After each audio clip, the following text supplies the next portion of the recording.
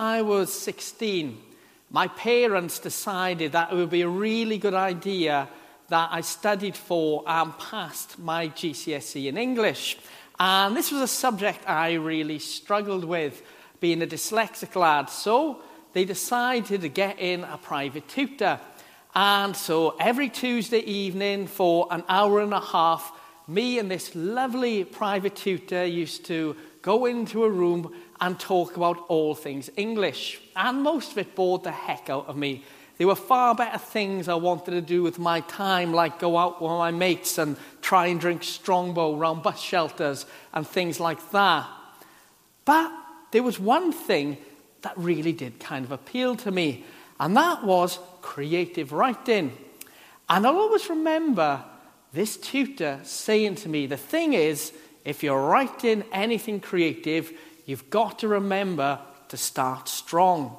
You've got to think of something catchy, maybe a catching first line or a catchy opening paragraph. And if it's a book, your first page has got to be catchy. And of course, in British literature, there's some great examples of that in action. Charles Dickens, widely regarded as one of the great novelists of our country, wrote down, "It was the best of times, it is the worst of times," as a kick-off to the Tale of Two Cities. And then grabbing everyone's attention with the words, "Marley's dead," at the beginning of A Christmas Carol. And for whatever reason, while I was walking the dog this week, I thought about those memories from a very long time ago, and then thought about what I believe to be the greatest words ever written down, and that is the words of the Bible. I am biased being a vicar, but I think the Bible is pretty fab, and I'd encourage everyone to go off and read it in some way. There are 66 books of the Bible, 4 of which tell the story of Jesus, the books of Matthew, Mark, Luke, and John, also known as the Gospels. Now, as much as I love the Bible, I think perhaps it's fair to say that many of those who physically wrote the words down missed the memo when it came to starting off in a catchy way. All of it is utterly brilliant, but there's no Marley's dead to grab your attention most of the time anyway. When we look at those 4 Gospels, we look at Mark, who is believed to be the first one written down. And Mark is a guy who gets straight down to business. He wants to talk about John the Baptist and Jesus. He doesn't even talk about Jesus' birth. Matthew, whose book is just before him, writing to a more Jewish audience, decides to start his gospel with a list of names. All brilliant history, but not catchy, before talking about the story of Jesus' birth through the eyes of Joseph, and then through the wise men, the Magi, who visited. Luke, well, he was a historian, and he also gave a long list of names before giving a quite comprehensive view of Jesus' birth, which Leif read for us so brilliantly earlier on. But John, he kind of got it. John, who Hannah read to us, he started his gospel off in a very different kind of way. In the beginning was the Word was God, the Word was with God, he was there in the beginning. The words are beautiful. When you read them, when you hear them, they can grab the attention, but they are also as confusing as they are beautiful. Those words traditionally are the last ones that are read as part of a carol service. And they tell the story of Jesus in a very different way. The word that John was talking about was Jesus himself. And even though he didn't necessarily talk about the events at Bethlehem, he stated that Jesus had always been. Since the world was created, when the world created, Jesus was there. At the beginning of time, if time had a beginning, Jesus was there. Jesus has always been. And even though he was born in Bethlehem, he had always been. Jesus came to earth to be born in Bethlehem. He was there and he came to live among us. And that, when you really think about it, is utterly mind-blowing. The thought that Jesus, God himself, has always been, but came to be as a baby in a stable. He left his comfort zone. He left his home to come and dwell with us, to be with us. And when you think a little bit more about the Christmas story, there's quite a lot of stepping out of the comfort zones going on. Mary and Joseph, they left their comfort zone, their home at Nazareth, to make the journey to Bethlehem. The shepherds, they had their comfort zone taken away from them by a host of angels who appeared in the sky to tell them that a Messiah was being born. If you want to know what a host of angels is, it basically means an army of angels tooled up, appearing in the sky. No wonder they were terrified.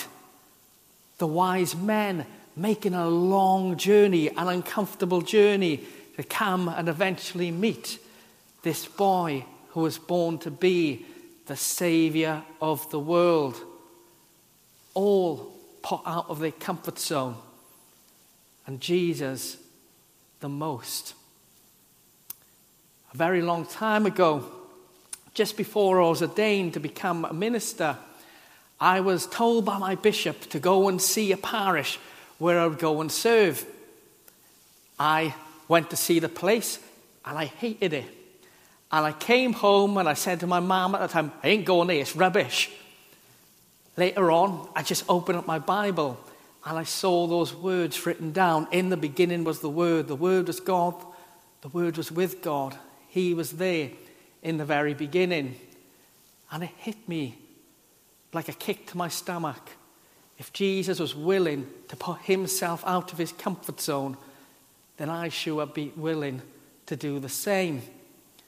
And as it turned out, that would be the first reading that I read as a minister when I was in that particular parish. But I don't always like to do it. There's a reason why we call it a comfort zone, because stepping outside of it can be a very difficult thing to do. Just this week, I was in a random conversation with a group of people where somebody talked about somebody, and I knew in my stomach I should have said, "Oi, don't speak about them like that," but I didn't, because it would have been socially awkward. I went home and I said to my wife, Liz, I really should have said something there, shouldn't I? And she went, yeah, you should have. Man up. Do something about it. And then we remember how Jesus stepped out of his comfort zone. And in fact, as he grew older, he continued to do it.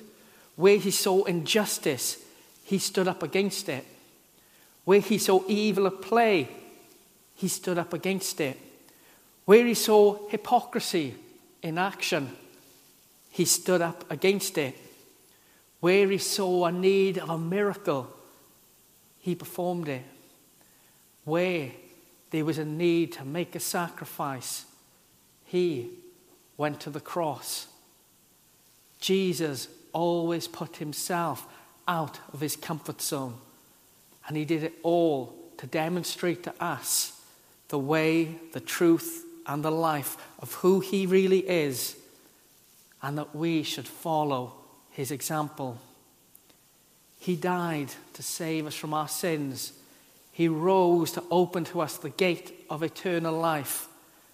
And just before he went up to heaven, he said to his disciples, and he says to us, now go and do what I do. And that is a strong calling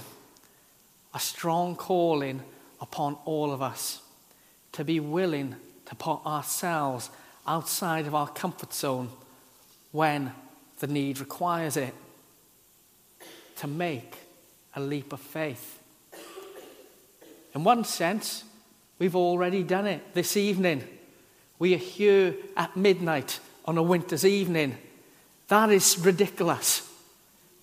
There are far better places to be. In bed, watching telly, catching up with Emily in Paris on Netflix, watching whatever countdown thing there is on Channel 5, eating chocolate, drinking hot chocolate, whatever it is, than being here at this hour, going out into a cold night. Each and every one of you stepped out of your comfort zone this evening to be here. But you did it for a good reason. You did it to mark Christmas. You did it to mark what Christmas means to us, what Christmas means to the world, to remember the baby who was born to be a king. And now the challenge is to keep on doing it. Tomorrow is Christmas Day. Today is Christmas Day. And now is a time to celebrate, to enjoy, to eat, to drink, to literally be merry, really celebrate that Jesus was born. But so often, when people say those words, Merry Christmas, it's also followed with the words, and a Happy New Year. Because a new year is also coming. And in that new year, there is an opportunity, perhaps even a necessity, for all of us to follow the example of Jesus, who came to earth as a baby and step outside of our comfort zones. This last year has just been rubbish. By seeing war once again rage in Europe, by seeing energy prices soar, to see a cost of living crisis come and affect our friends, our neighbours, and even us. To see injustice rise, to see hypocrisy rise, to see so much wrong happen.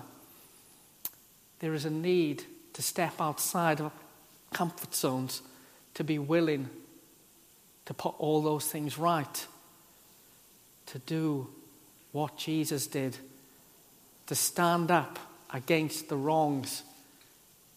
And it isn't always easy, but it is satisfying, because walking with Jesus is exciting. For Mary and Joseph, it was exciting. For the shepherds, it was exciting. For the wise men, it is exciting. And for us, it is exciting as well, to be willing to step outside of that comfort zone. In the beginning was the Word. The Word was God. The Word with God. He was there in the very beginning. He is with us now. Let us celebrate this Christmas. Let us rejoice and be happy. But let us remember what Jesus has done. And as this new year comes to begin, let us follow his example all the more. Let us step out of our comfort zones. May we be as Christ to all people. And may the world be changed by Christ being at work. Amen.